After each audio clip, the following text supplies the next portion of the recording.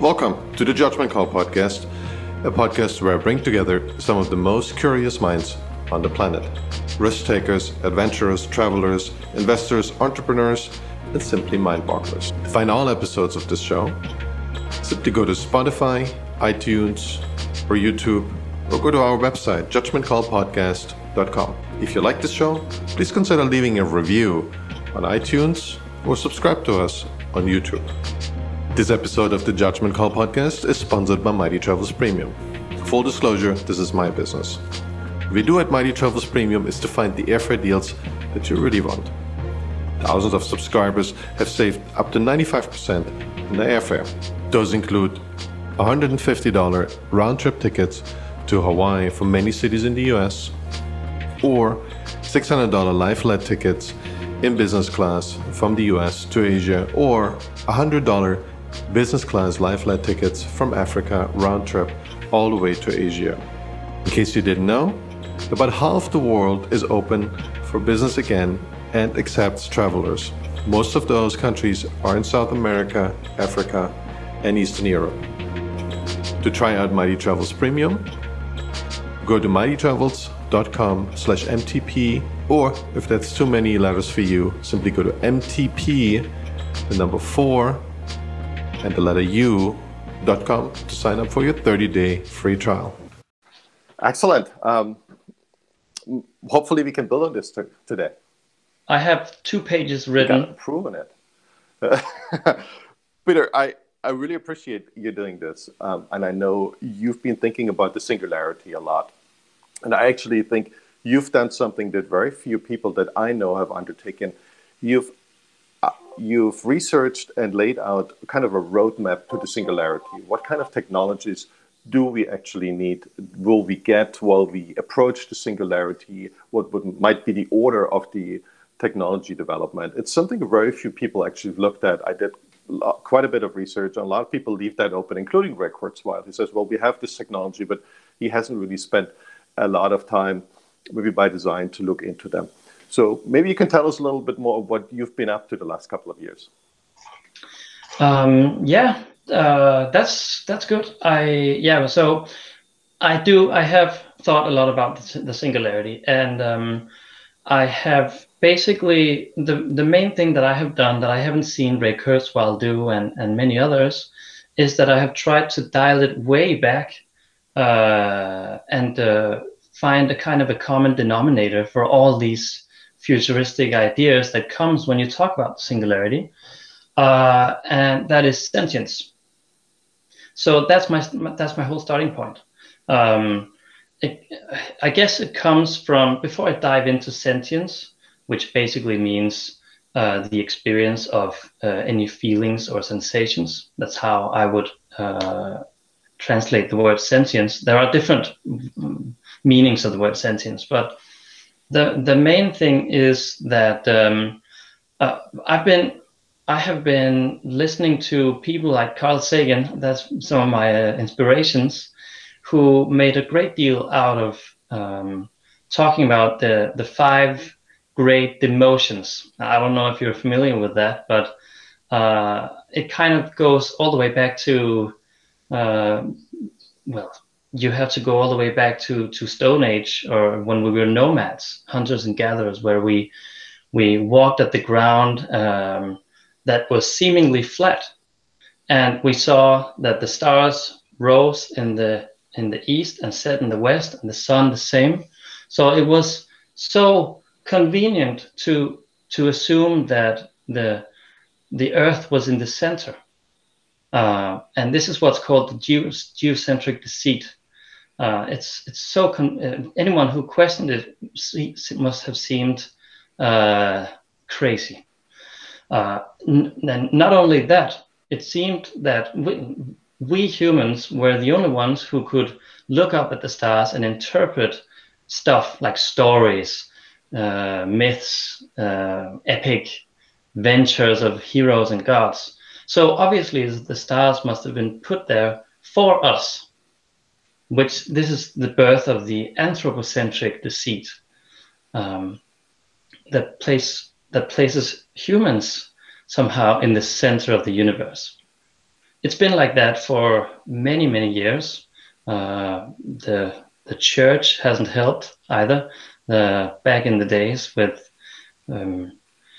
we had Copernicus, who was one of the first ones to challenge this. He was wise enough not to publish his book about it until he was on his deathbed.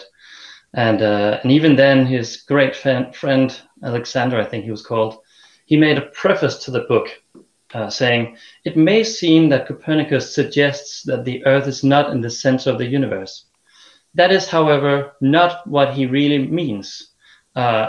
This book is only for mathematicians. If you're not a mathematician, put the book away. But if you want to know where Jupiter is in a certain Saturday, then you can use these formulas to predict it." And that's actually what happened for maybe 200 years. This split brain reality where people still thought that the Earth was in the center, and scientists were starting to wake up. Obviously, nowadays we know that the Earth is not in the center, and humanity is not really in the center either. We have a Darwin who is challenging that with his Darwin theory, with the theory of evolution, where we are the cousins of apes. I may go a bit parallel to your question, but it all comes back to putting what can we put in the center. If the most important thing is not humanity, then what is the most important thing? And I think so Alan Watts, I don't know if you know him. He says that. I do not. No, yeah. So Alan Watts, I really like something he says. He says that the universe is, we are the way that the universe experiences itself, and Carl Sagan says that we are stardust. So this is really, how can I say it?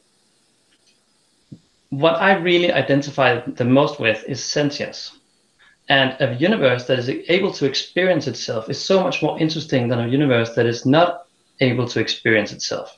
So I think what we should go back to when we talk about the singularity is the basics of not how do we expand humanity through transhumanism, for example, if you are into that, which is an amazing science and aspiration. I really encourage transhumanists also. But I just feel that they are a bit provincial in their way of thinking, because I embrace a more transcendentist, if you can call it that, view, where we have to expand not only humans, but also animals and also AI when that becomes sentience, or if it becomes sentience, and if we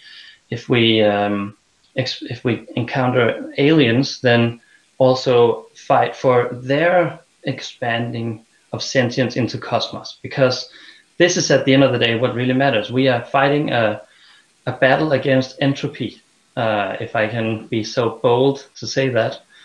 I think that's what survival for anything has ever been about. Fighting against entropy, and the obvious question is when we zoom out a little. I think this is what you've been doing. When you zoomed out a little and said, well, it's not just humans. There is other sentient beings out there. We maybe cannot really understand it. We might not be able to put it in the same realm of our consciousness. But there's already a certain kind of intelligence that we see with lots of animals, maybe even with plants. Maybe it works differently than we think, but maybe it's there. So it's hard to classify, right? And we do face that issue with AGI, that it might come around, it might not. And a lot of people really, and I think this is very understandable, they're very worried about that this new kind of sentience that we are building. So we are basically just this bootloader we are this wetware that generates a much better intelligence. We feel it's better in the sense of it's learning much quicker. Now, this is all hypothesis, and even Ray Kurzweil doesn't really go into a lot of detail there. So, but we have this immediate feeling that we are not that apex predator anymore, right? So we are one of many. And I think a lot of people answer that question and these concerns and say, well, this is always has been the case, right? So this universe is a big quantum computer, and it doesn't care about us, and we're still around, right? So we kind of carved out our way, and we have this whole climate on Earth that is not necessarily perfect for humans. Like, we adapted to it over a long time frame, and the population size was really small for the longest time. Like, this is really new that we have billions of us roaming around the planet. Yeah. And I think this, but it goes deeper. It goes deeper because we feel we can't talk to the elements. We can't talk to the wind, right? This is what the old Greeks wanted to do. They kind of invented that being that they could talk to that was inside of them, right? And we know that there is a wind intelligence. We don't know how weather works. I mean, we have certain ideas, but we still don't know how to predict weather properly. And climate even further, we have no idea how to predict it properly. So I think now there is this debate and this deeper fear that we say, well, there is something that combines all these elements of sentience that we see in nature, but also in ourselves. And it's going to be so much better, and it's going to be superhuman in a couple of years. People are understandably worried about that. Yes, maybe they should be worried. It depends on what they want, what kind of future they want. If you want a future where, I've spent a great deal thinking about sustainability, and obviously, sustainability of humanity is something that we care about a lot. I think it's important to note here that it's very difficult to talk about sustainability without talking about technology. Technology is what creates sustainability. This is maybe controversial, but if we zoom out again and look at maybe every billion years there's a comet exploding Earth, more or less. The moment that we can find a technology that can prevent that, well, we can create more sustainability of humanity, more sustainability of sentience in this rapid torrent of entropy that we live in. So here, if you can be worried if you want humanity to stay our more provincial Homo sapiens level, because when such an AI comes, or when alien come, we will definitely be challenged, and we have a big risk of not surviving that. I also understand what many people say, that if there is, if an intelligence greater than ourselves will be born, then that intelligence will probably be more empathetic than you and I. We talk about 7 intelligences right now, one of them being empathy. I have some level of empathy, but I imagine that some being that is more intelligent probably has a higher level of empathy too. So maybe that can calm people down a little bit, but that doesn't mean that the world won't change. I still think that obviously it's going to be such a change in the world, but probably for the better. When you look at this singularity, and we are all very excited, a lot of people in Silicon Valley, a lot of people who read a lot of science fiction, including me, we are really excited.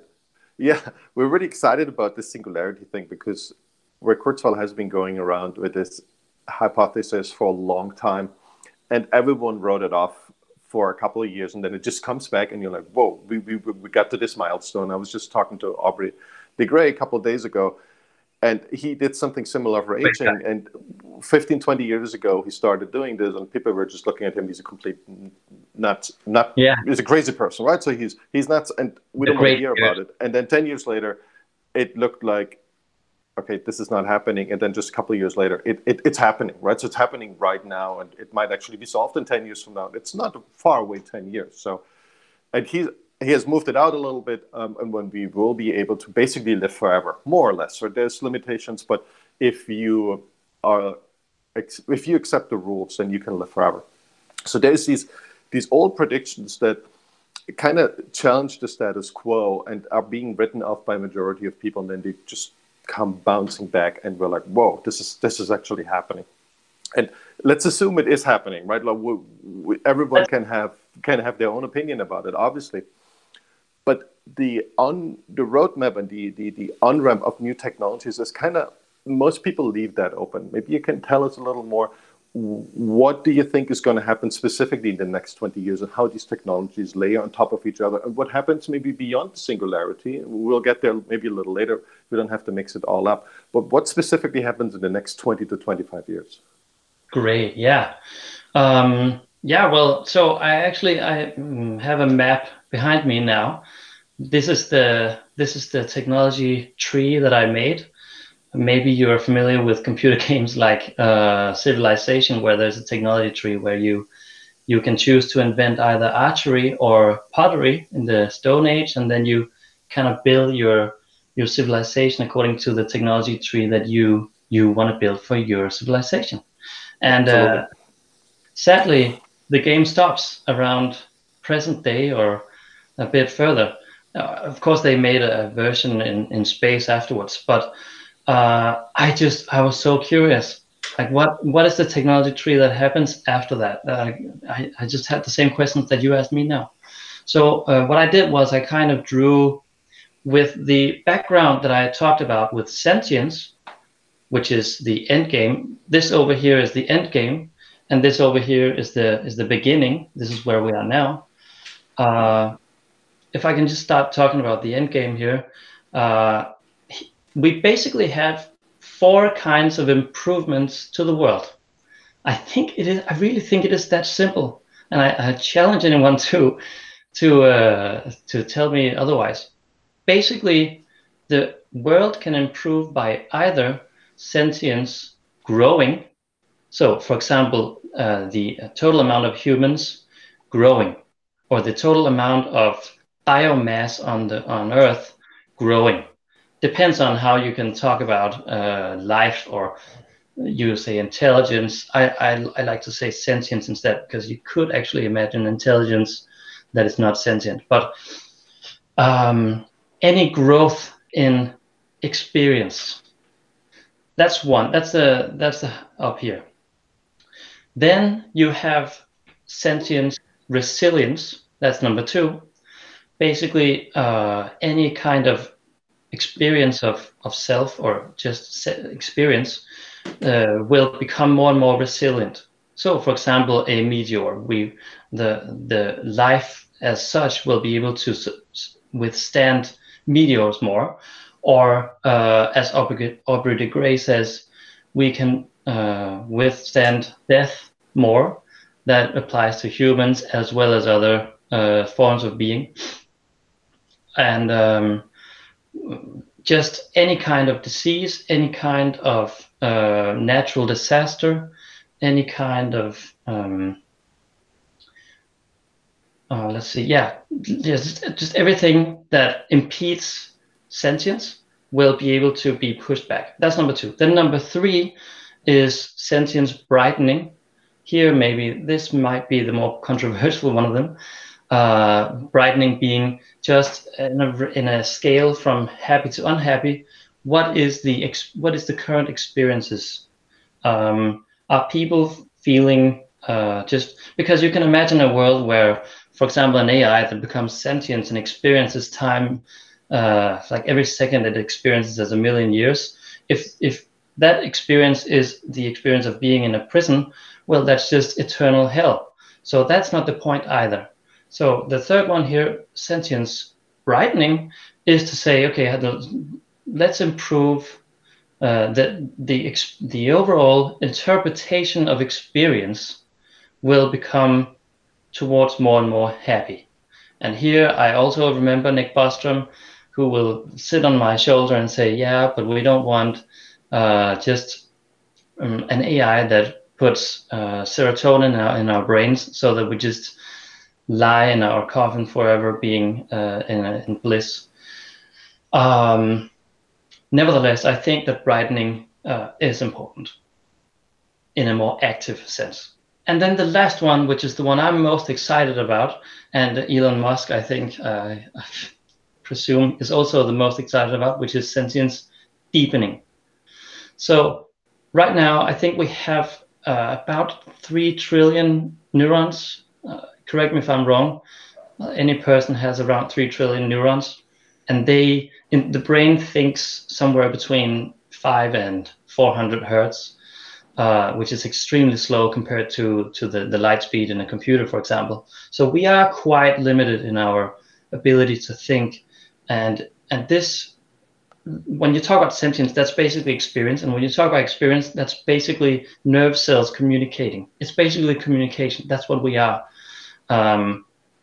So how fast can communication go? Within how many neurons? With how many synapses per neuron? So if we multiply any of these, if we multiply the amount of synapses, if we multiply the amount of neurons, or if we multiply the amount of the velocity, then we get a sentience deepening. This is where we could try to communicate with some AIs if they become sentient. So these are the 4 ways that after the singularity, we will be able to advance in a positive way. I don't think there are any more positive ways. It's a way of categorizing change or positive change.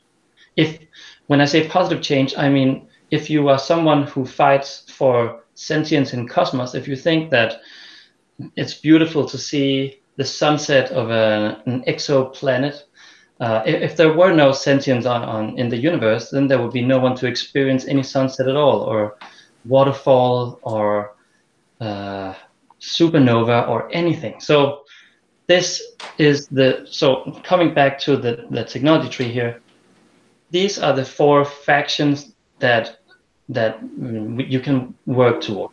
And so within this technology tree, I created this game, an open source game, free for anyone who can work towards this future. And this would ideally persist throughout the singularity, this game. And these 4 factions are then enabled by the 5th one. And now I'm getting to the end of my answer to you. The 5th one is neutral. So they are only enablers towards any of these 4 improvements. The enablers are basically now we have, I think, 7 sectors in the world that is experiencing exponential growth, which is 3D printing, it is nanotechnology and robotics, it is Internet of Things, AR, VR, it is artificial intelligence, it is genetic engineering, and space exploration. Oh yeah, and energy generation. I can talk for a long time about any of these 7, but these are all enablers. So you can imagine any kind of world where we abundify any kind of, so VR, like augmented reality. The moment we abundify augmented reality, we will be able to speed up development so much more. And the moment that we abundify nano printing to a point where anyone can nanoprint anything, then we can accelerate development so much faster, which all these enablers, they take us to this utopia that I think is worth to get up in the morning to fight for. Yeah, that's beautiful, the way you present that. And I like especially the word abundify. I think that's not used often. I made it up. No, I made good. it up. I tried to look it up. It doesn't exist. It. I think there's a Twitter account called Bundify, and that's it. So it's good. It's good. You should go with that. And I feel we've seen a lot of those ideas in science fiction. One of the themes I remember from 30 years ago, and I think it was Back to the Future, which isn't really science fiction, but is a little bit of science fiction. So we saw, obviously, flying cars, something that didn't happen. I think it plays out in 2018. I'm not 100% sure anymore, to be honest. It was written, I think, in the late 80s or 90s. Yeah. And we have the hovering, the hoverboards kind of worked out. But one thing that actually worked and is much better than it was envisioned is, what we do right now is that we across the planet, we can use this technology that actually had the internet a very different use case in the first place, and we can use it for telecommunication, and it works extremely well. So it's in the hands of everyone. It's extremely cheap and it's abundant. We abundified it.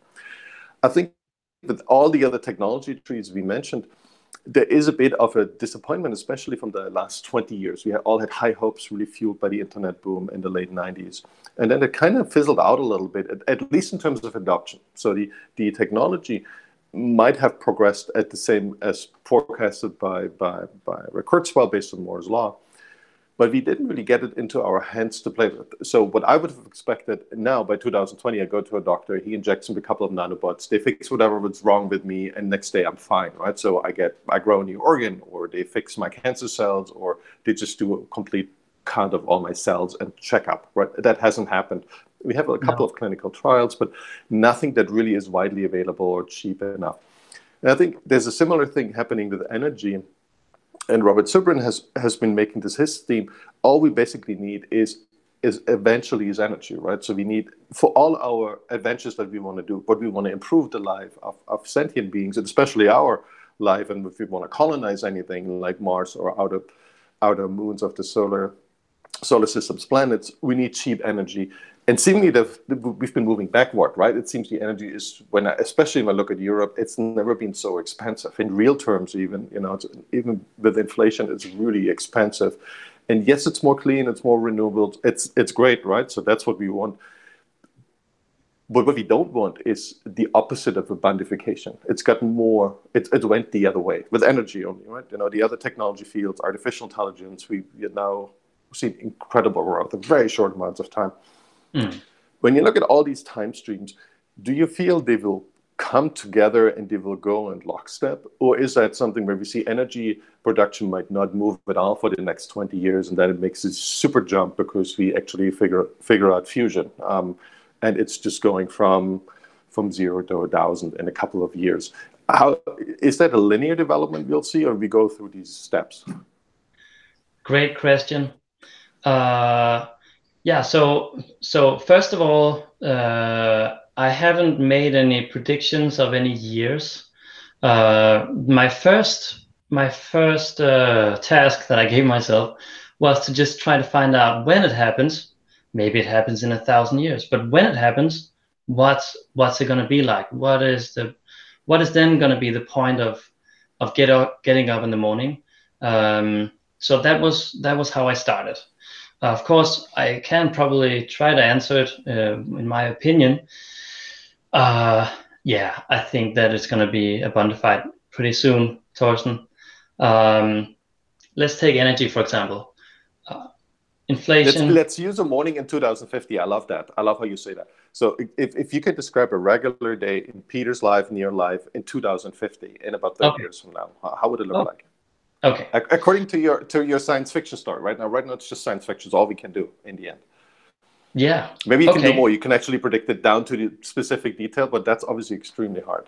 I don't know if you want to call it a prediction. Yeah, I can. Let's just assume that there's going to be some kind of singularity in maybe 2040 or 45. I know Kurzweil dialed it down to 38, but yeah. Okay, so how about just imagining, and please don't laugh at me now. How about imagining Avatar for a moment? That's not a movie that is talked about very much in my sci-fi circles, and that's a bit how I see it, because in Avatar, and I don't think that we're going to be these Nawis that are these blue aliens in the exoplanetary moon of Alpha Centauri, but in Avatar, we have a kind of a tribal community who live in a nature that is somehow sentient, and they have this tree that they call the Tree of Life, where the Tree of Life is kind of like a how do you say?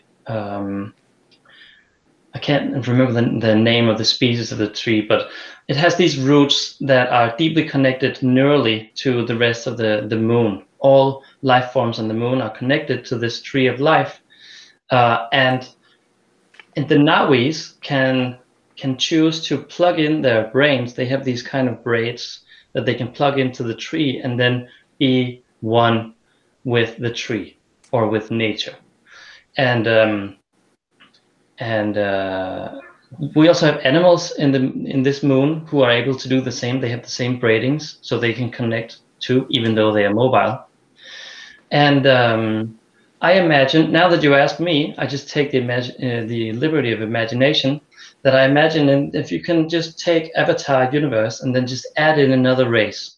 It's not the Nawis, because they are not intelligent enough. Even of course they can be plugged in, and they are eternally intelligent. But you can imagine another race that doesn't have to plug themselves in. They walk around and they wirelessly are always plugged in. They are one with everything. So this is a future that I see that is both inclusive, and it is abundant, and it is intelligent, and all kinds of beings are interacting to the extent that they want. They can also choose to just unplug. That's fine. No one judged them. I'm not going to judge them, at least. But this is kind of the world that I envision will happen. And when you talk about energy, now we go into very technical, specific things. I think that energy generation is developing exponentially, and I think it has been developing exponentially for a while. I think we actually just crossed a very interesting point in time now, where the price of oil is higher than the price of renewable energy, and this will just create this massive change. I think wasn't it Ray Kurzweil who says that we receive about 40,000 times the amount of sun energy that we need every second, and or I can't, maybe every year, but still it's 40,000 times more. So at some point we're going to have 100% of our energy being from the sun, and then I think it doubles every 18 months. So every 24 months. So we have 100%, and then 24 months later we have 200%, and 24 months later we then have 400% of energy generation, according to what we need in today's world. Of course, we're going to need more in the future. Who knows, with blockchain and what else will suck the energy, or maybe we'll find any way to mitigate that energy consumption too. But I think that this exponential curve will make that part, well, it will abundify it. Let me end that way. Yeah. I've asked a lot of people that question, and I think too few people think about that.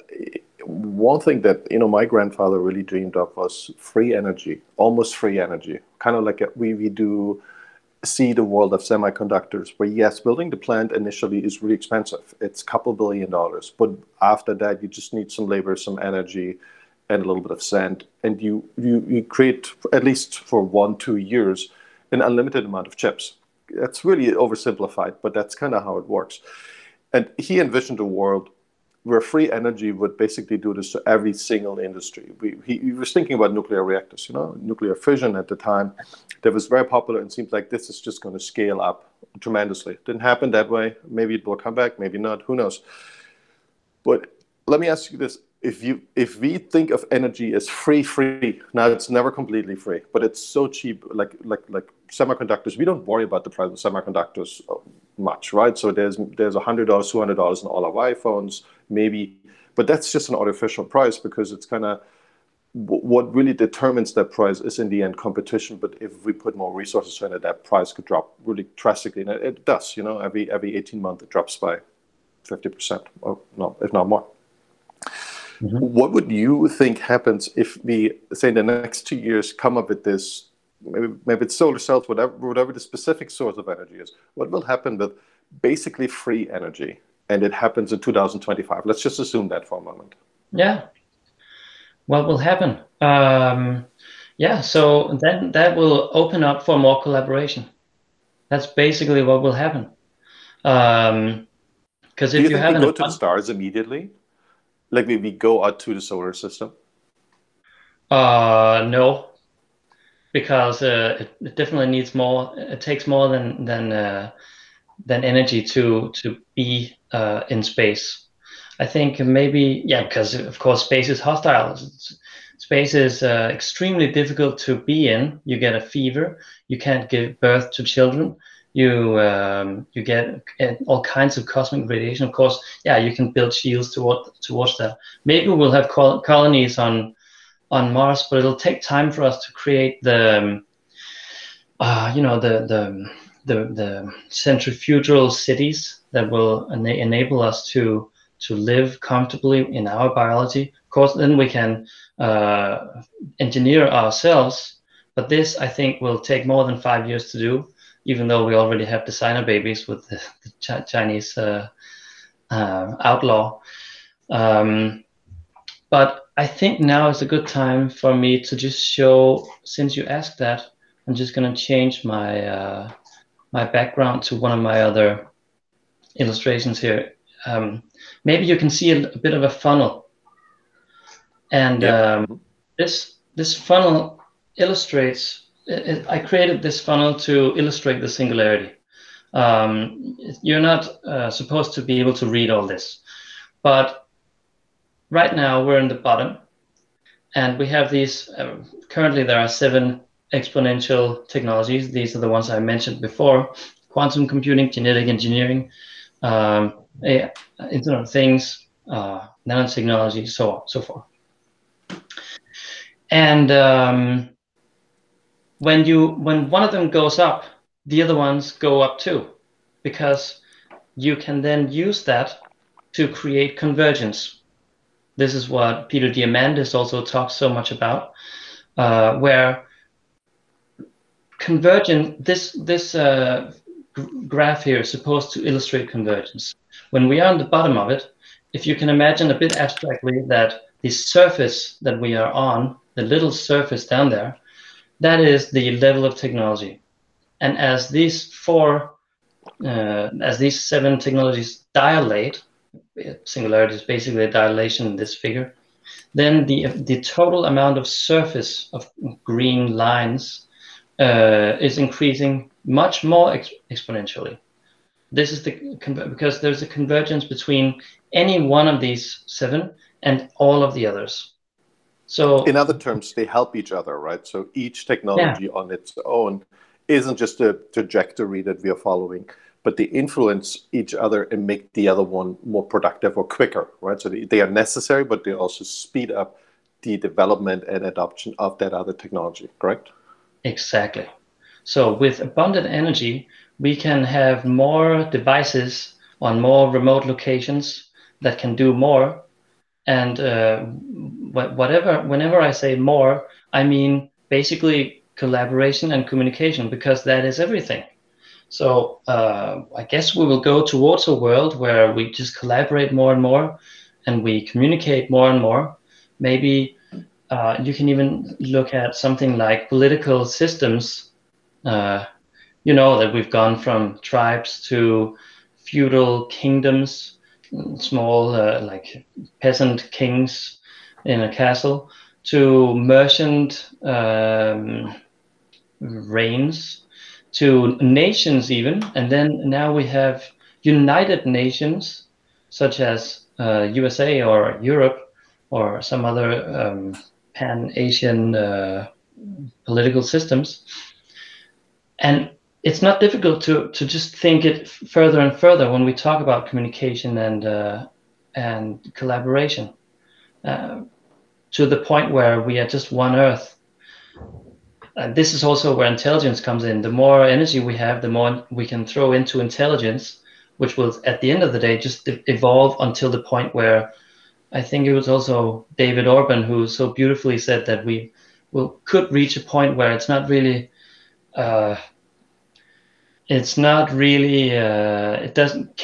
really think about anything in terms of being an individual anymore.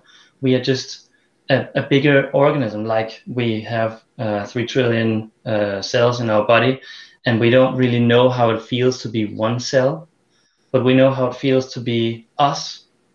which is basically a collaboration of cells, right? So Yeah. I think that's what's There's going a to happen. lot. There's a lot to that, Peter. One is, this. I think it's a scary story. There's one global government. For me, that's a really, really a point where I was. I don't want to.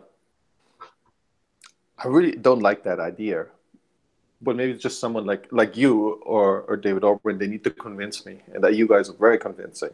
So What I leave you that don't like? open.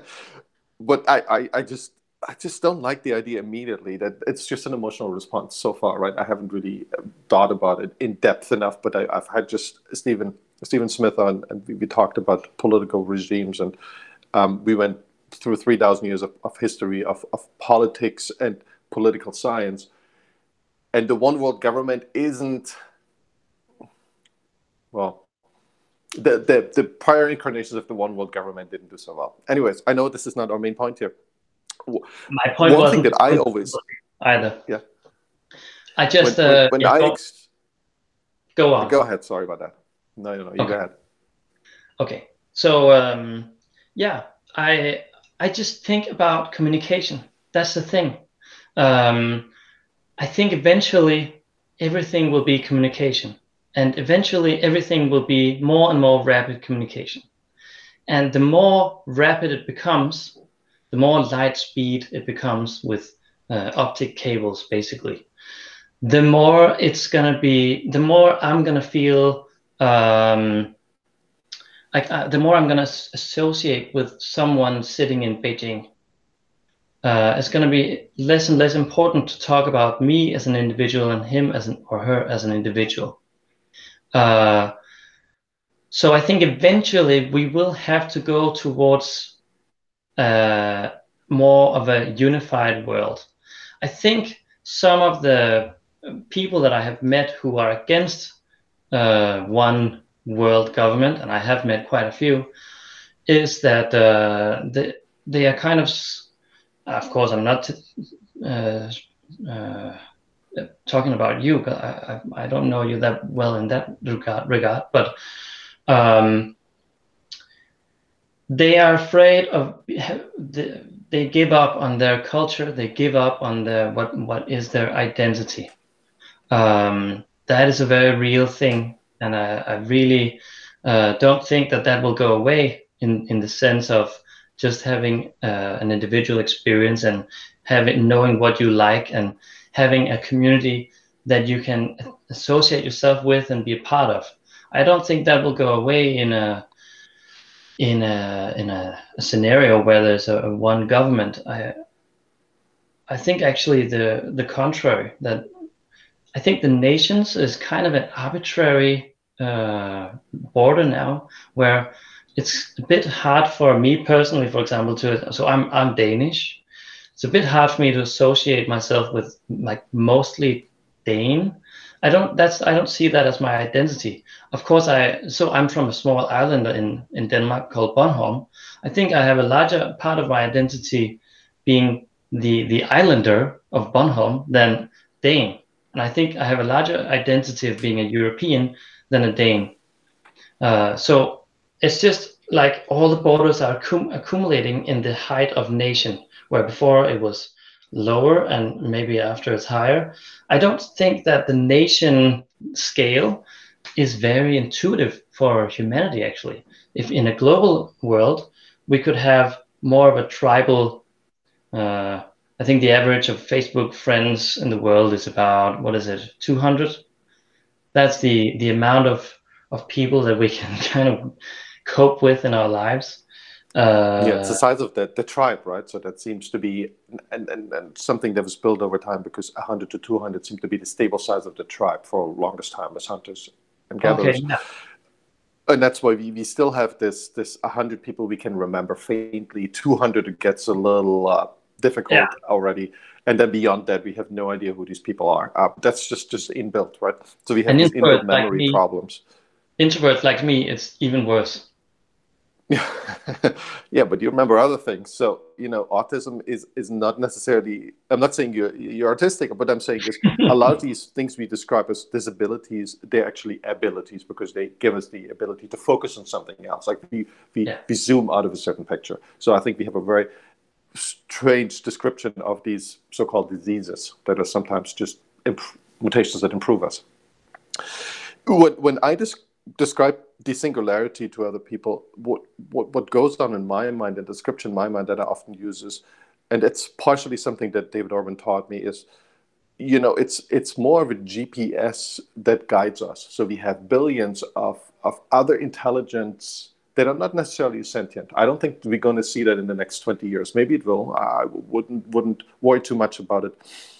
But I don't think we will see this. But we have these specific AIs that solve specific problems, but they're extremely cheap. So we have billions of them that we can add every few days. And we can, just for the price of one iPhone, we have access maybe to 1 billion different AIs that solve any problem we throw at them. And they give us back a solution. We can either accept them on autopilot, kind of what we do with GPS. We either follow GPS on autopilot, or we say, no, I know display is much better than Google or Siri, and I follow my own route. And, I take that risk.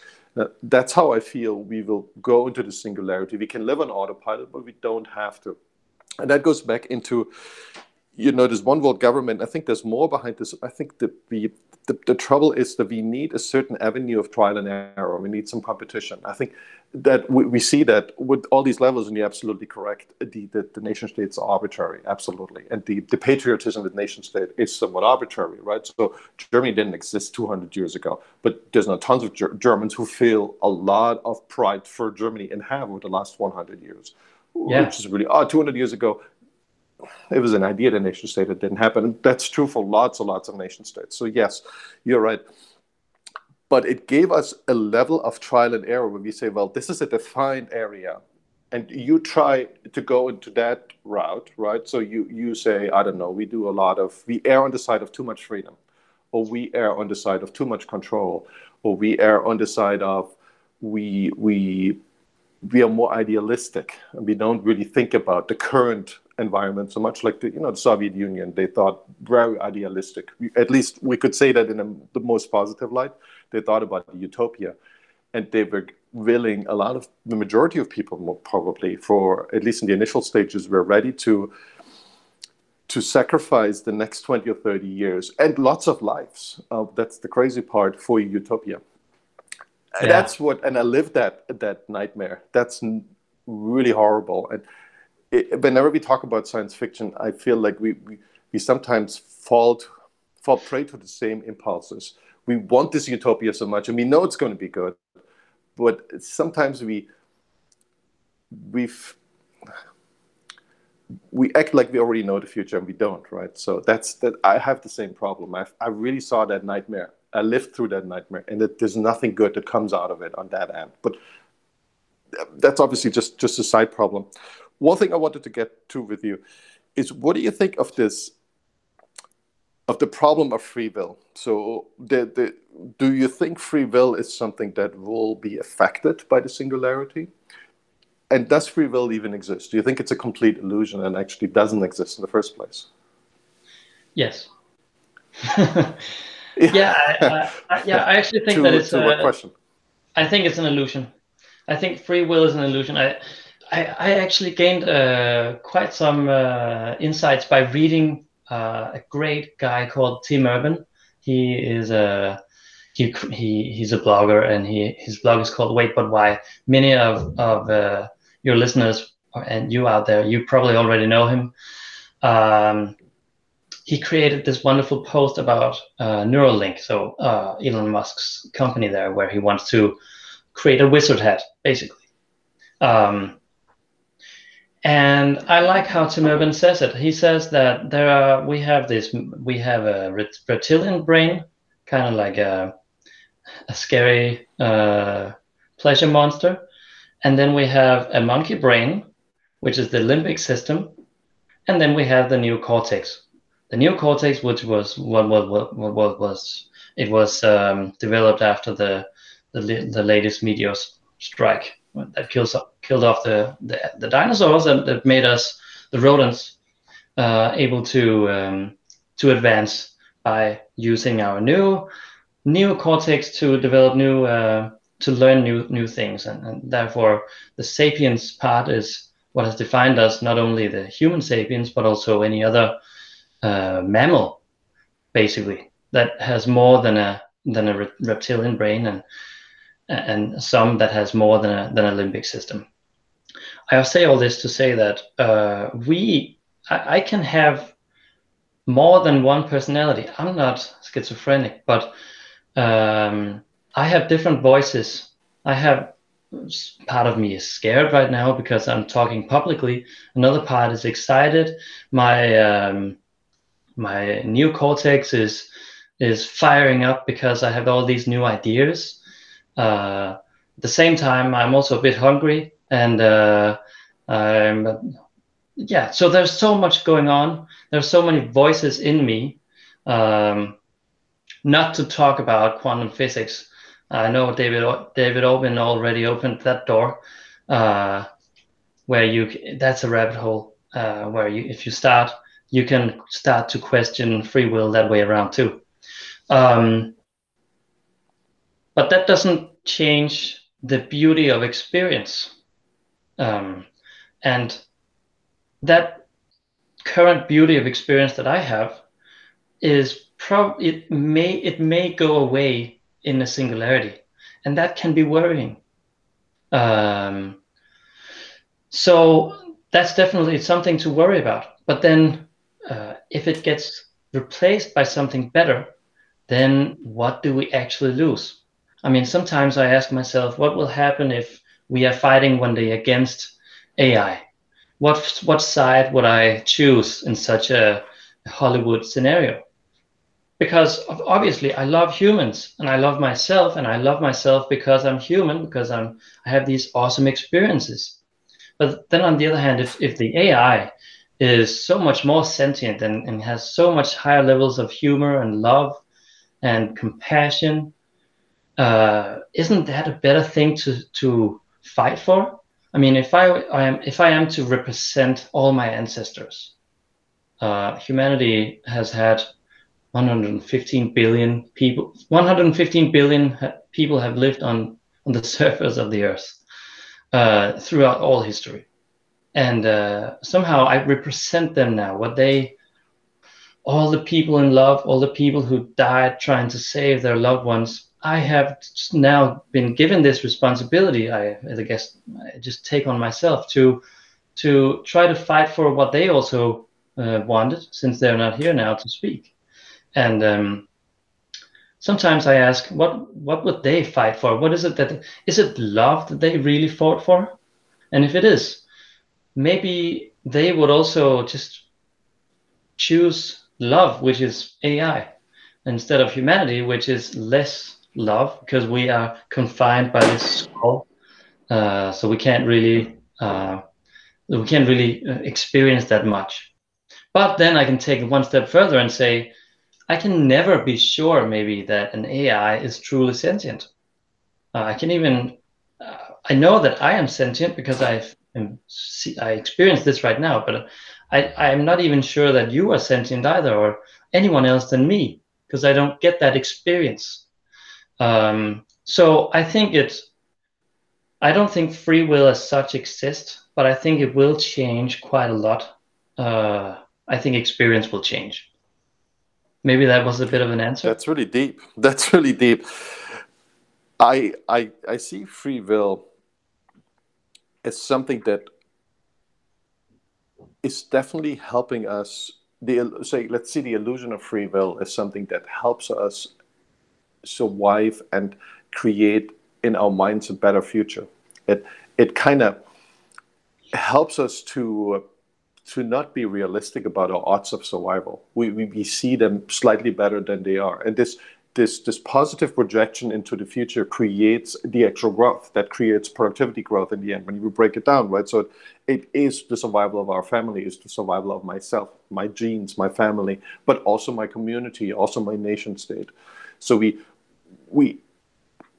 it's very difficult, I feel, for animals to, because maybe they are not sentient enough, maybe some of them are, but even if free will doesn't exist, and that's a really difficult debate, and I know people all over the map with this, but I think it doesn't really matter because it's a survival tool. It's so important that it's necessary for any higher being to be there. I think that's true also for morals. I feel anything that becomes conscious will have to struggle finding answers for these questions. And yes, you might find slightly different answers, but you will have that debate, right? And you will come up with some kind of idea of free will. And even if it's a complete illusion, I actually think it's better to just blindly believe in it, which sounds ridiculous, right? But blindly believing in free will, probably in the past, and this might be different in the future, but in the past has given you better odds of survival than being very rational and saying, oh, there isn't any free will, which is really strange, right? So in our past, there have been things going on where the most rational people might have not such a big impact on the genetic heritage that we have. Now, this might change now that we might live forever and children have less of an importance, right? So there's things in flux right now, but I'm not really sure. The question is a little bit, why do we have this lifespan, right? So why don't we ever thought about that? We have a given lifespan as humans, somewhere between, say, 50 to 60 years in nature, maybe a little longer now. Maybe it's around 80 now. It differs in every country. And every creature on this earth has a certain lifespan, and it varies quite a bit. There seems to be a relationship between how smart and how sentient we are and how long our lifespan is. Like there seems to be this quantum computer, the universe, and whatever was designed on Earth seems to combine. It's almost like a test. As more sentient, as more conscious you are, as longer you can live. And now we become more conscious. We get this explosion of technology, so we hopefully can live a much, much longer time frame.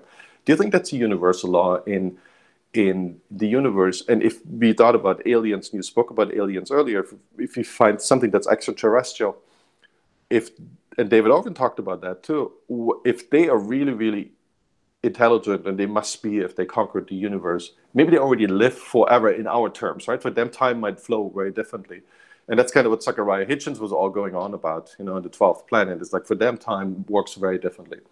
But if we see this growth in intelligence combined with consciousness, if we think that other aliens might be very, very advanced, maybe a couple million years ahead of us, their time is basically for whatever we experience as 100 years, maybe just a second for them. Yeah, that could be. I like how you bring in the survival of the fittest to this discussion. That's something that I've really been thinking a lot about too. To begin, I have this. I mean, that there is. If you look at nature, we also have sharks who live 800 years, or there are like an elephant who is much bigger than us, can withstand cancer so much more than we can. And there are these great things in nature with that is, like, I believe that a human is more intelligent than a shark. When you look at the amount of neurons and the structure of the brain, so I assume that. I guess that's a theory, but I believe in that. So there, I guess the theory is a bit challenged. I like to go up into the helicopter. So now when we think about survival of the fittest, and you think about the singularity, then suddenly I really get I really want to sit down and get a cup of tea with Charles Darwin now, because the real enemy, because survival is that you survive the hardship, and I think the hardship, the barriers, the big challenges that we will have as sentient beings after the singularity will be the fighting the rapid torrent of entropy. This will be the beings that will be able to overcome that for longest. They will be the ones who survive. So, and when we bring in the topic of lifespan, I guess it's quite easy to challenge the correct or the more natural lifespan of a human being. I don't know how much you went into depth with that with Aubrey de Grey, but 100 years ago, the life expectancy in Korea was 30 or 25, and there was a very But Peter, these numbers are always very strongly influenced by a high infant mortality. If you exclude those, and if you look at the average adult population, and some countries do better than others, but it was generally the old Greeks. There were a lot of them who went into the 80s and 90s. Like yeah maybe they were more privileged for sure, and they had a better life. But there was always a part of the adult population, the bigger part of the adult population that went into the late 50s, and then some made it all the way to 100. Now these numbers, we pushed it further, but I think the average numbers and the average life expectancy is really skewed by the high infant mortality, which was huge, like 50%, right, at points in our past. That's a good point. But if we dial it even further back than the Greek society, if we go to the tribal, our past as nomads, hunters and gatherers, then we would have a finite amount of resources. And by the time you got your grandchildren, you were just a sponge for resources without contributing to society. So you might as well just commit suicide as 30 years old. Uh, or maybe that's just conveniently where diseases came in if your immune system went down. I don't know. Maybe you're right that the more natural the lifespan is about 60 or 80. But I don't think that really matters with technology. And I don't think that we should be afraid of technology, because we have always, maybe technology is the only thing that really defines us as Homo sapiens. We've always, the moment that we had opposing thumbs and hands that we didn't have to use to walk, that's when we started using tools. So it's all technology. I'm a big believer in us having a longer lifespan, and hopefully this will contribute to a better society. I like how Nick Bostrom says it. I don't know if you heard his talk about the biggest problems in the world, but he says one of the three biggest problems in the world is aging, where if 100,000 people die of aging every day, and that basically corresponds. I think the Library of Alexandria that burned down, I think it had about, wasn't it 1 million books? And if we imagine that every old person that dies of age can contribute to writing one book, have the knowledge that corresponds to one individual book, then that's the corresponding of the Library of Alexandria burning every, 10 days. This is a Fortunately, massive... longevity researchers are extremely confident. I've rarely seen anyone being so confident about something that's reaching a tipping point, like Aubrey de Grey and David Sinclair.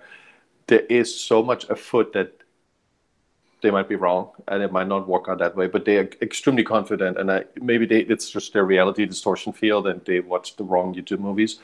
But I think they can't all be wrong because they're extremely consistent for a long time, and there's a huge industry now springing up out of nowhere with longevity. I almost feel like it's solved. We just have to write it out. It's done already. Amazing. A bigger topic. I don't know if have you read Zachariah Hitchens' 12th Planet?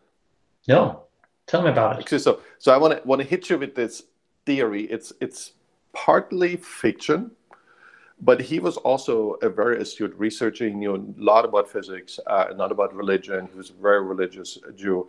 He but he could read Babylonian hieroglyphs. What he realizes from his research, when we built these first civilizations, the Babylonians and their precursors, right? They came kind of out of nowhere. We don't have a lot of good data why these cities just suddenly started to happen. And he came up with this theory that there is an alien race that came to Earth, and for them, and they live on the 12th planet, something that we can't see right now because it's really far out in the solar system, and it's kind of dark, and the atmosphere needs gold. So there's a lot of fiction in there, right? Yeah. But they came to Earth to harvest gold. They went to South Africa. They were mostly based in Africa and in Iraq, Iran. to find that gold, to mine for gold, and they used human labor, but it was like a proto-human, more like a Neanderthal human, but even before that, right? That was kind of what the assumption that that book makes, and they use genetic engineering, and they have used that before, right? But they kind of looked at Earth as a way to produce labor, cheap labor from their planet, came here, introduced certain upgrades to our hardware over a long period of time, and then eventually built the precursors of their Homo sapiens out of apes, or whatever was the proto-human at that time, in order just to drive better labor. It's fiction, right? Yeah. What this story is so fascinating about is it takes a lot of these steps of human development that we can't explain. And so we always ascribe it to magic, right? We ascribe it to something that is a higher intelligence / magic / God. And he kind of moved that into this alien master race, so to speak. And what I found fascinating is that their time horizon is very different. So they live 500,000 years. And for us, it seems 500,000 years. For us, for them, it's like 100 years of lifespan, right? So just because they're used to a different space-time, he doesn't really go into details how this actually happens.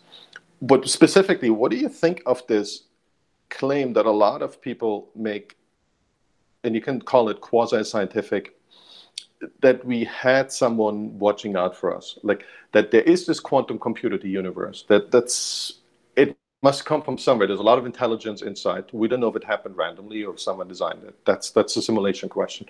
But broken down to what happened on Earth, is your gut feeling we've been influenced by something that is kind of watching over us, makes consistent upgrades, kind of moves around a couple of chess pieces, but lets it play out by evolution? Is that your gut feeling, or you think there's nobody watching out over us? Yeah.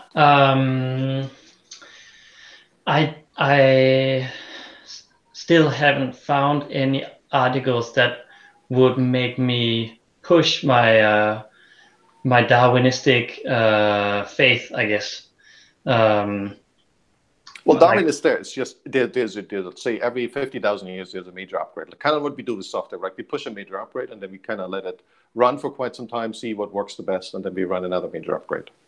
Yeah. I guess, I mean, then you can say, like, the big jumping points were the opposing thumbs, the ability to walk on two legs, the development of the neocortex. I think when you look at it biologically, these were the three big changes that you can call versions. And I guess I haven't really seen a lot of literature about how we got opposing thumbs or how we started walking on two legs. The thing about the neocortex, that kind of makes sense to me from an evolutionary standpoint without any intervention, because of the theory of the meteor strike.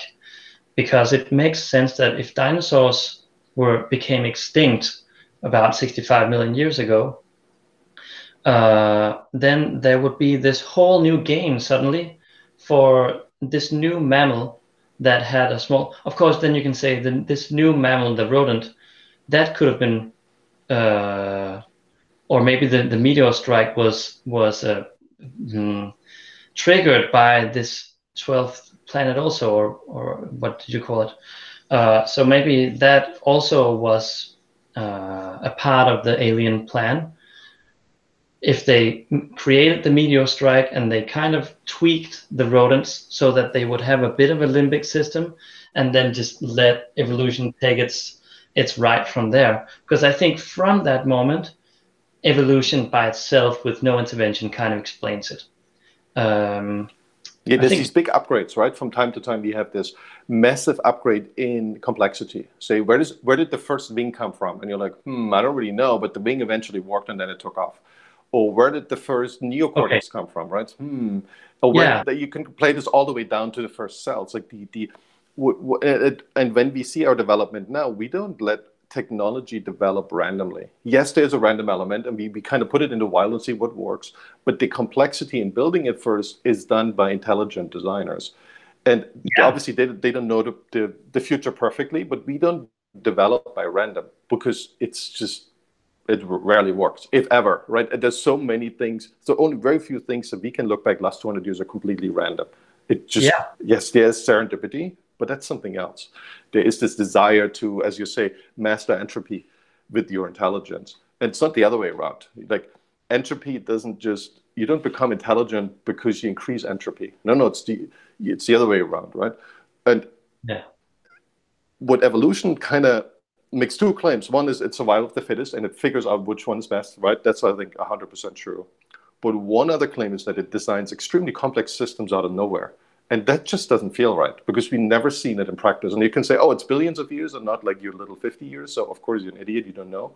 But still, this is really odd. Just when you go into details and computational analysis of how many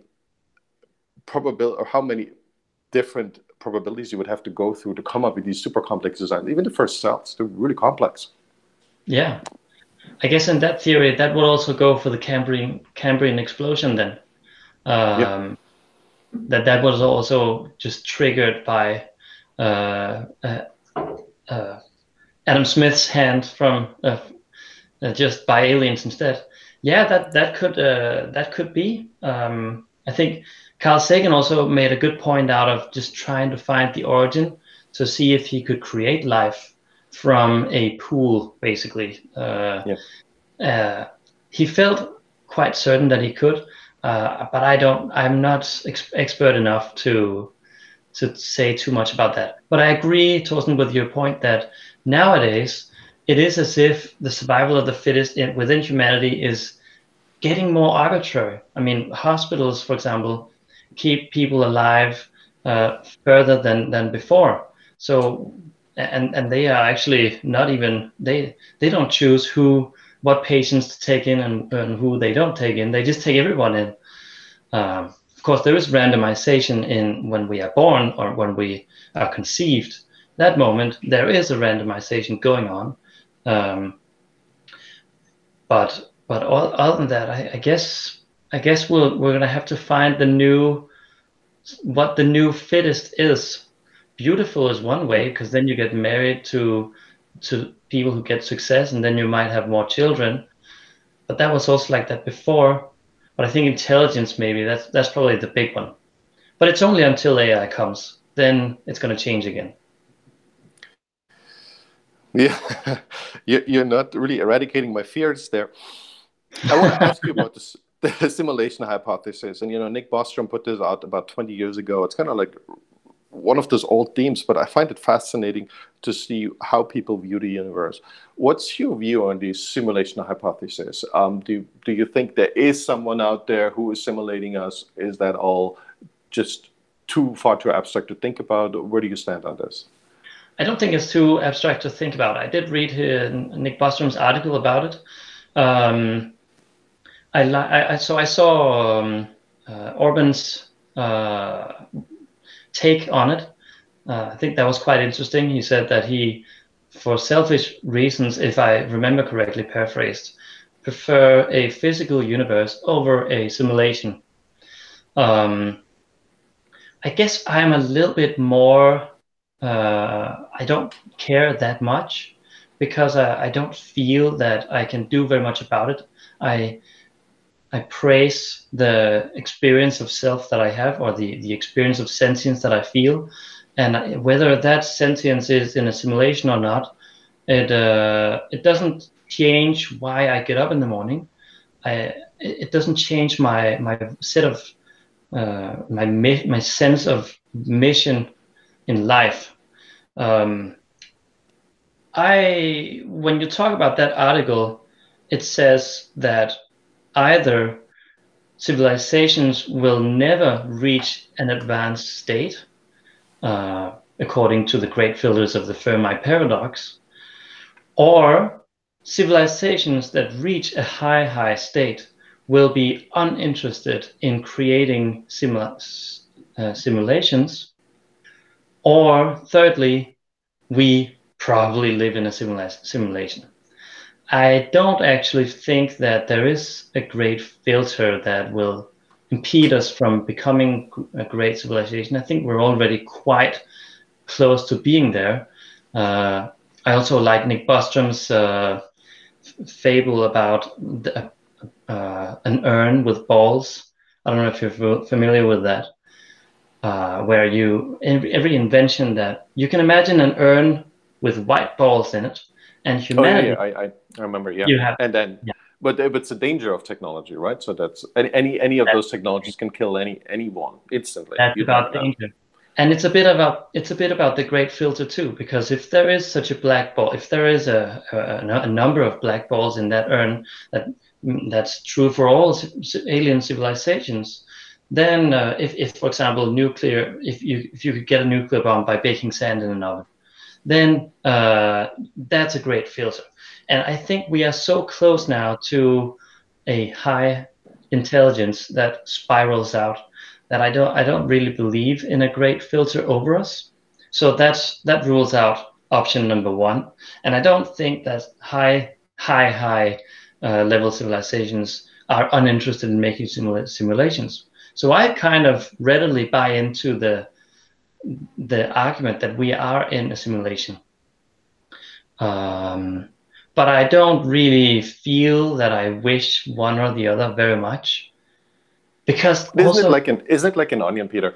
So when Copernicus thought about and figured out, well, we actually rotate around the sun, right? He thought about the solar system. So he's like, okay, this is Earth, and now I want to go a little beyond that. I want to meet the creator, so to speak, right? So it was a deeply religious instinct to find out who designed this thing. And like, let's assume it was aliens. Who knows if we can ever prove this or if it's even true. And then we peeled away the onion of the solar system. Now we went, oh, well, there's a whole universe. Then we went to, well, it goes to the Milky Ways and star systems. And now we are kind of at this barrier of the universe. Like, it's hard to wrap your mind around it, but you do it for a couple of years, and a lot of physicists have to do it on a daily basis. You kind of live at this enormous amount of space, the universe, and all these trillions, billions of star systems and such. But isn't this just another layer of the onion? And you say, well, okay, this universe could easily be a PlayStation of one of those beings. Maybe this, maybe it isn't. But there's probably a bunch of other universes around there. Why would the Big Bang be so singular? It makes no sense. To me, at least, it makes no sense instinctively. So this is for me the next onion. And then we say, well, we call it maybe not universe, but it's a super universe. And the super universe is a super universe. I don't think it will ever end. If I wrap my mind around this, it doesn't look any different than 500 years ago what Copernicus did. Why would we end at the universe? So if there is so many other layers beyond that that we won't see maybe in our lifetime, maybe we were lucky enough to see it, that are being discovered, I don't see why it has to end there, right? It's kind of like with Einstein, we thought about, okay, this is relevant, but then we realized, oh, quantum physics works slightly different, and it kind of breaks at certain points with standard relativity theory. So the same is true for universe. One day we will have something say, oh, this is how we can prove you're in a simulation, and deal done. And then we go on to the next layer. Maybe that's it. But I think in physical terms, like when you talk about ethics and philosophy and the reason to get up in the morning, I think the desire to meet the creator is definitely a real desire. I mean, I used to dream when I was 5 years old. I actually thought that when I died, I would then get all the answers somehow told to me by God or something when I believed in him. But when you think about it, what is actually the difference between an onion layer that is a simulation and an onion layer that is a multiverse? Because which of those are the hardest to break through? Is it harder for us to go to a parallel universe in the style of Rick and Morty, or is it easier to somehow communicate with the creator of a simulation? Maybe we can somehow get out of our simulation. What's most difficult if we want to meet our creator? It's a good question. I'm not sure I know the answer. I read a really good book that is a fiction and handled that question really beautifully. When there is an intelligence that develops randomly in the cloud, So it basically thinks the cloud is their life, and it's computerized, and then eventually they start communicating with the outside world, with us, and they become this sentient being, and they're this community intelligence. As we talked about that earlier, they don't have this definition of individuality. They solve that problem differently. Again, it's fiction, but it's really beautiful how it comes out and how it helps humanity achieve their goals. It becomes like just this different kind of sentient being that is just very different than what we've ever seen before. And I love it because they meet their creator. I want to. If you don't, I think we're genetically selected to definitely have this instinct to meet our creator. It's something that lives inside us, and it's like free will. The people who had that got it more ahead in life and had more children, or were more interested in advancing society, and so it became the standard repertoire of our behavior. And as more as we encourage that behavior, I think as more crazy and interesting discoveries we will make. Will we ever meet the creator? I don't know. It might take a long, long time. Who knows? Yeah, who knows? It's the journey that's the destination, right? Exactly. So I guess this is where I just came online actually from these thoughts, and then I just thought, okay, so what if we only live once, and what if everything that we can take with us after we die is what we have given away? How can I give the most away in my life? That's basically what it made me think about. And then I, of course, stumbled over effective altruism that again, I think it started off in Oxford, where you basically think if you only have 80,000 hours of work in your life, how can you spend those 80,000 hours the best? And I've been asking myself that question a lot, and that is what made me come up with the game that I have developed to take the world through the technology tree and into the singularity and beyond.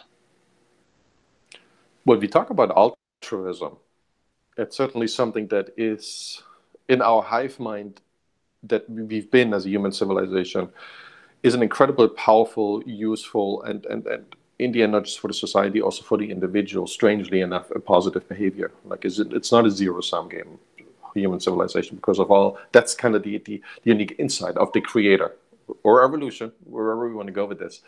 Yeah. Where do you see the guidelines? Maybe it's something we can look into further in, maybe there's a book, or there's a way you've been inspired. Where is the GPS to figure out, should we be more altruistic in a certain situation, in a certain life environment, or should we be more competitive, so to speak, and not altruistic? Where do we go? Where is our GPS, and where do you feel we err maybe in the current situation? Yeah. So this is one of the questions that it's a science. It's a whole science of effective altruism. They basically come up with the same answer that you allude to now, that you just do so much better for the world if you are a Bill Gates than if you are a volunteer in a tribe in Africa your whole life. Because if you're Bill Gates, then you just get rich, and then you just give away so much more. But he was not altruistic for the first 50 years of his life. He was the complete opposite. He was an evil capitalist, so to speak. I don't think capitalism is evil, but let's just use this picture. And then he turned around and said, oh, I give it away, and now, I don't want to take all these billions to my grave. And I don't even know if he's completely altruistic right now. He kind of makes it sound that way, but maybe it's just a PR story. Yes. I am fascinated with Stoicism, Thorsten. And Stoicism is all about impact. So the intention is not so important. It's basically what kind of impact do you place on the world. So maybe you can make a case for Bill Gates overall having done more evil than good in his life, if depends on how you interpret Windows. I certainly agree with you that it wasn't an evil thing as such. It's a great tool also, even though I'm a Mac user. But That and seems to be an so many internal of the divide, design. but it certainly increased productivity worldwide. I mean, I think we all can agree on this. There might have been an even better solution, but that's the one that people chose for whatever reason. Yeah, and yeah. So and this is also then where I became interested in gamification, because if it's all about impact and you don't really have to think about intention, then the real question is how do you get people to collaborate in a way where they just together make the biggest impact? Maybe for selfish reasons, that's great. Let's just assume that altruism doesn't exist. I actually don't really think that altruism exists. I mean, a mother saving her child and giving her away in the process is, um, yeah, maybe it's altruistic, maybe it's selfish, maybe it's a part, maybe it's all just biological. But the point, but the thing that I became interested in is if you can gamify actions, and if you can make a roadmap. You ask about the GPS. You can make a roadmap for good. And when you say good, I mean, sci-fis have been thinking a lot about this. What is good actually? Is it good to just advance technology to the point where you have an AI that makes paper clips? Or is it good to, like, there's so many pitfalls. Um, so I have been extremely cautious when I made my technology tree to just really dial it back and say, as long as it contributes to increasing sentience in any of these four ways, then it cannot be, it just cannot be described as evil. As long as you bite into the assumption that a universe is infinitely more interesting when it is sentient than when it is not sentient. Um, and from there, I just became interested in crowdsourcing and how to like open source, how awesome that is. And I know you also talked about that with your other guest, Daniel Gross, about how gamification and how open source can just bring out something in people, and you don't have to call it altruism.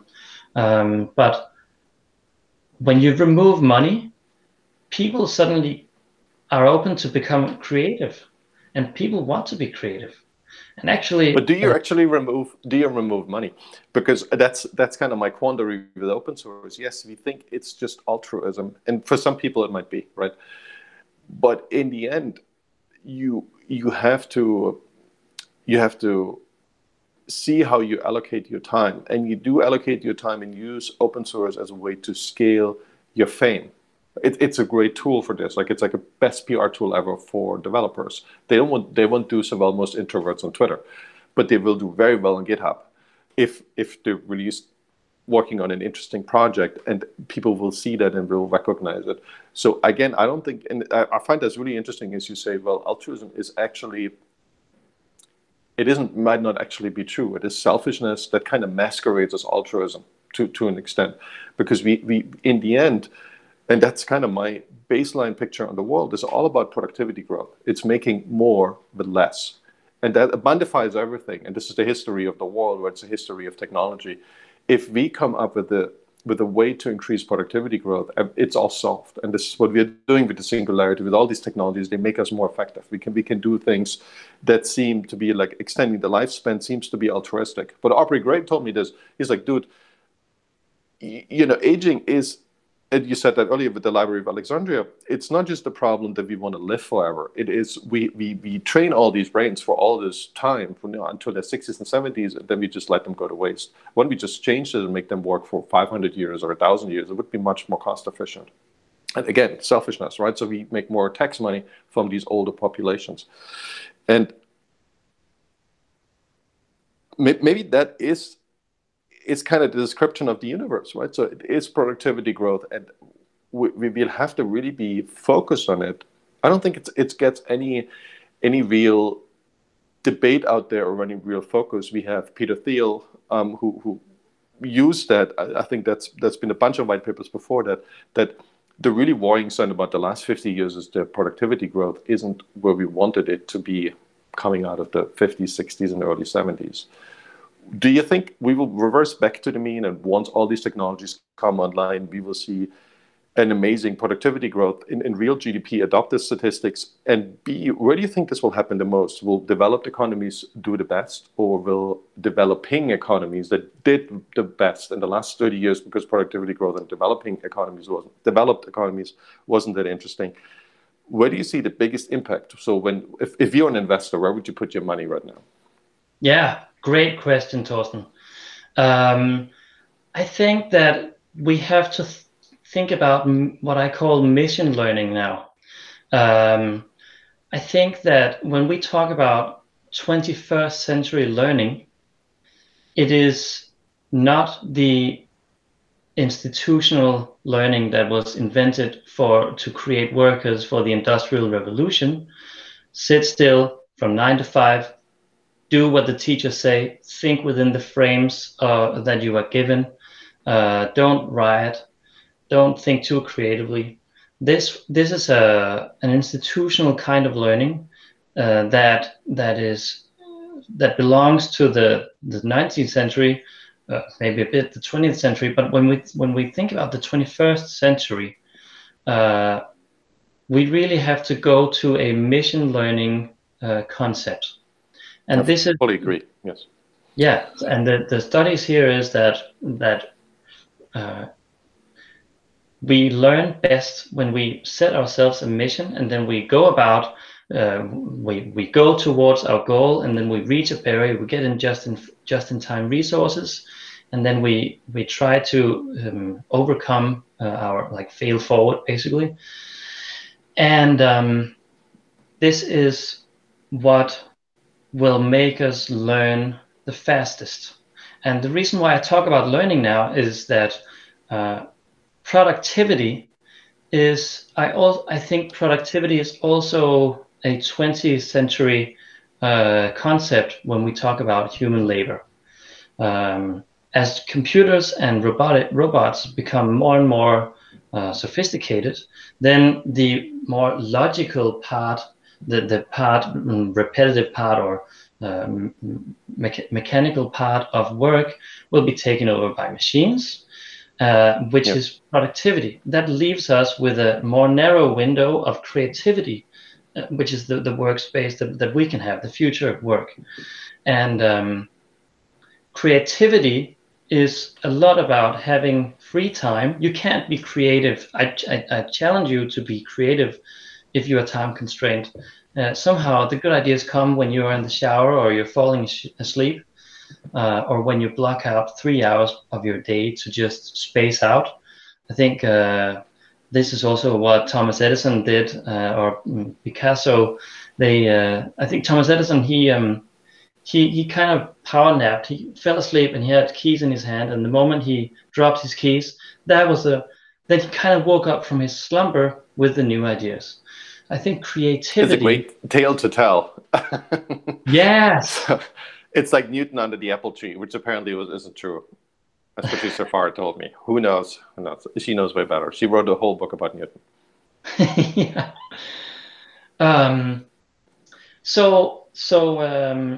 Growth. So I think productivity will happen because there will be machines to do it. But creativity is the real workspace that we should invest in. We should invest our own time. We should invest in others' time in being creative. I think the people who know how to be creative will be the future. If it's the developing countries, maybe it is. If it's the developed countries, maybe it is.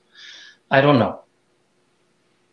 Yeah, I have this suspicion. I'm fully with you. Creativity is what we should focus on, but it's so hard to define.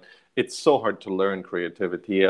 Psychologists have big trouble even describing it. There's very difficult words. And as you say, we don't know how to trigger it. We don't know, will it happen for the next 10 years? Will I have any ideas? And then there's this geniuses who have like crazy good ideas every single year and write great books. and then they're done. And then the next 30 years is nothing. And you're like, how is that possible, right? And they say, well, there's nothing there. I mean, I tried, but nothing happened. That's true. So But I think that they unpleasant. have, what they do is that they do have an idea of what it isn't. It is, creativity is not sitting in a school. Like if you go take a child for a walk in the park, and then just listen to what the child says. He will ask you, why is the leaves green? Why are we walking on two legs? He will ask you so many interesting questions, and then take a 15-year-old for a walk who have been through 10 years of schooling. The questions that the 15-year-old will ask will be less interesting. I'm sorry to say, but that's how I feel that the institution. No, you're right. You're right, but you need a certain set of skills, routines, applied knowledge, abstract knowledge to live in the current world. Now, this might change, and we definitely are going towards more creativity, but you need those skills. And I see this with my teenagers. They're just on this cusp of, where are they? Are we children, or are we like grown-ups? And you need the grown-up skills to as well. I mean, we kind of see that as a given, because we are too short in creativity right now, but we need both. And I think what's fascinating is we have this longer takeoff time, that the 20s, 30s used to be productive times where you already had a job, and in 25 you would start your job. That's not true anymore. You know, you can dingle-dangle until your 50s and you will still be fine, which is very cool. I mean, I'm really jealous of this. I mean, I also dingle-dangle, so I like that. When we think about this, the way we design our future, is there something, and there's probably lots of policy advice that you would give, but if you had like the top 3 options to change current public policy, maybe you feel like public policy doesn't matter so much. That's kind of what I feel. I'm like, well, whatever. You know, do whatever you want. It doesn't change any of these graphs. It doesn't change Moore's law. It doesn't change productivity growth much. It doesn't, maybe there's a little bit of regulation we can do, but in the end, it's driven by public policy. There is only so much you can do as a policymaker. But when you look at policymakers, if you would talk to the president, what would be your top 3 of suggestions what we should change in current public policy for the next 10 years? Okay, wow, that's a good question too. So institutions, definitely that's a big thing. Go towards more machine learning. I strongly encourage that. Try to give people reasons to learn rather than frameworks to learn, because as it is now, there's so much just-in-time knowledge everywhere that you just need. I think, I can't remember who called it a grandmother. You just need a grandmother, basically. One who stands beside you and encourage you. She doesn't have to understand everything you do, but just guides you through your emotions a bit as you fail and stand up again. That is need some wisdom, right? Yeah. Well, wisdom. That's not what is meant by grandmother in this sense. In this sense, maybe you can call it emotional wisdom, where you just you can fall, and then you have to have someone to say, what do you do when you fall down? You get back up again. That is a kind of an emotional wisdom that is what I really believe that is what we should teach children. But that's of course not institutions and policy as you ask for. Another aspect that I really call for in policy is AI research, because this is an aspect that is under-researched and could have a very, very big impact, as I'm sure you agree. So, and private companies, they only have so much free time to research this. And if it is such a big, if it's going to have such a big impact, if we are just going to be the bootloaders, then, but if we at least get to invent it, then we could have a bit of a dent in the universe in trying to invent something good instead. And I think this is the same thing that Peter Diamandis, great hero of mine, is saying when he says that if we are the first, if we are the first civilization to become a a multiplanetary species, then this is the moment in time where we actually are reaching the stars. And that means that the culture that we have now is what we will start to expand to other planets, from where the cultures will evolve later, but they will then evolve from this mother culture that we have now. So we kind of have, if we are going multiplanetary within the next 200 years, we really have a responsibility to create a set of values that are so sound that they are worth being a mother culture for a multiplanetary civilization with less communication, with less intercommunication. It all dials back. Kind of what the British did for the rest of the world, right? I feel that's a role that the British, by accident, probably, because they were the dominating power when a lot of these places were populated, like the US or Australia. They had a major impact, and they went different routes, but it's so easy to trace back to those roots, right? So when you go to Singapore or Hong Kong, you know immediately, not just by this common language, but you know there's a lot of British heritage, and you know also where it ends, and there's a different culture that has been swept in over time. That's really fascinating to me. I mean, I grew up in Germany, which doesn't really have that culture. Didn't really have that impact on the world, for good reasons, probably. but the British had this jump start in making places so much more productive, and then just dropping them out of the system, and they were fine. And that's pretty amazing to me. I mean, there's a Commonwealth, but I don't think it has that much of an impact in day-to-day decisions. Yeah, I mean, okay, you can argue both for and against the British. The dissemination of the British culture. It is what it is. But at least with multiplanetary... But it's not just the British culture, right? So it transformed into something different, and that's pretty cool. Like, it gave a lot of freedom to develop something else. And that's different. It's like in the Portuguese colony. That would be a similar example. A very different experience. Or in a Spanish colony. They're just not on...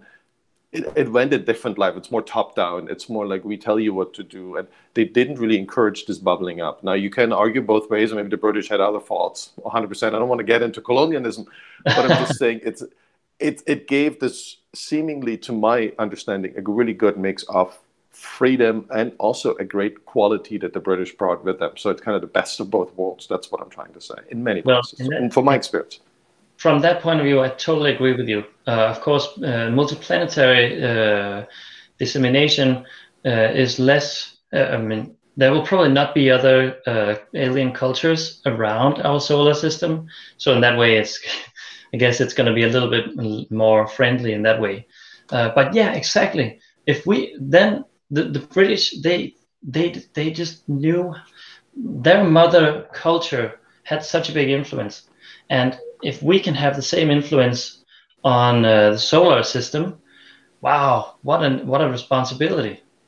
So governments have a responsibility, and they should then talk together to find a solution to that. Because I think going to space is, you can maybe compare it with the Irish going to the United States and the Spanish going to the United States and South America, creating subcultures. Maybe that's what's going to happen.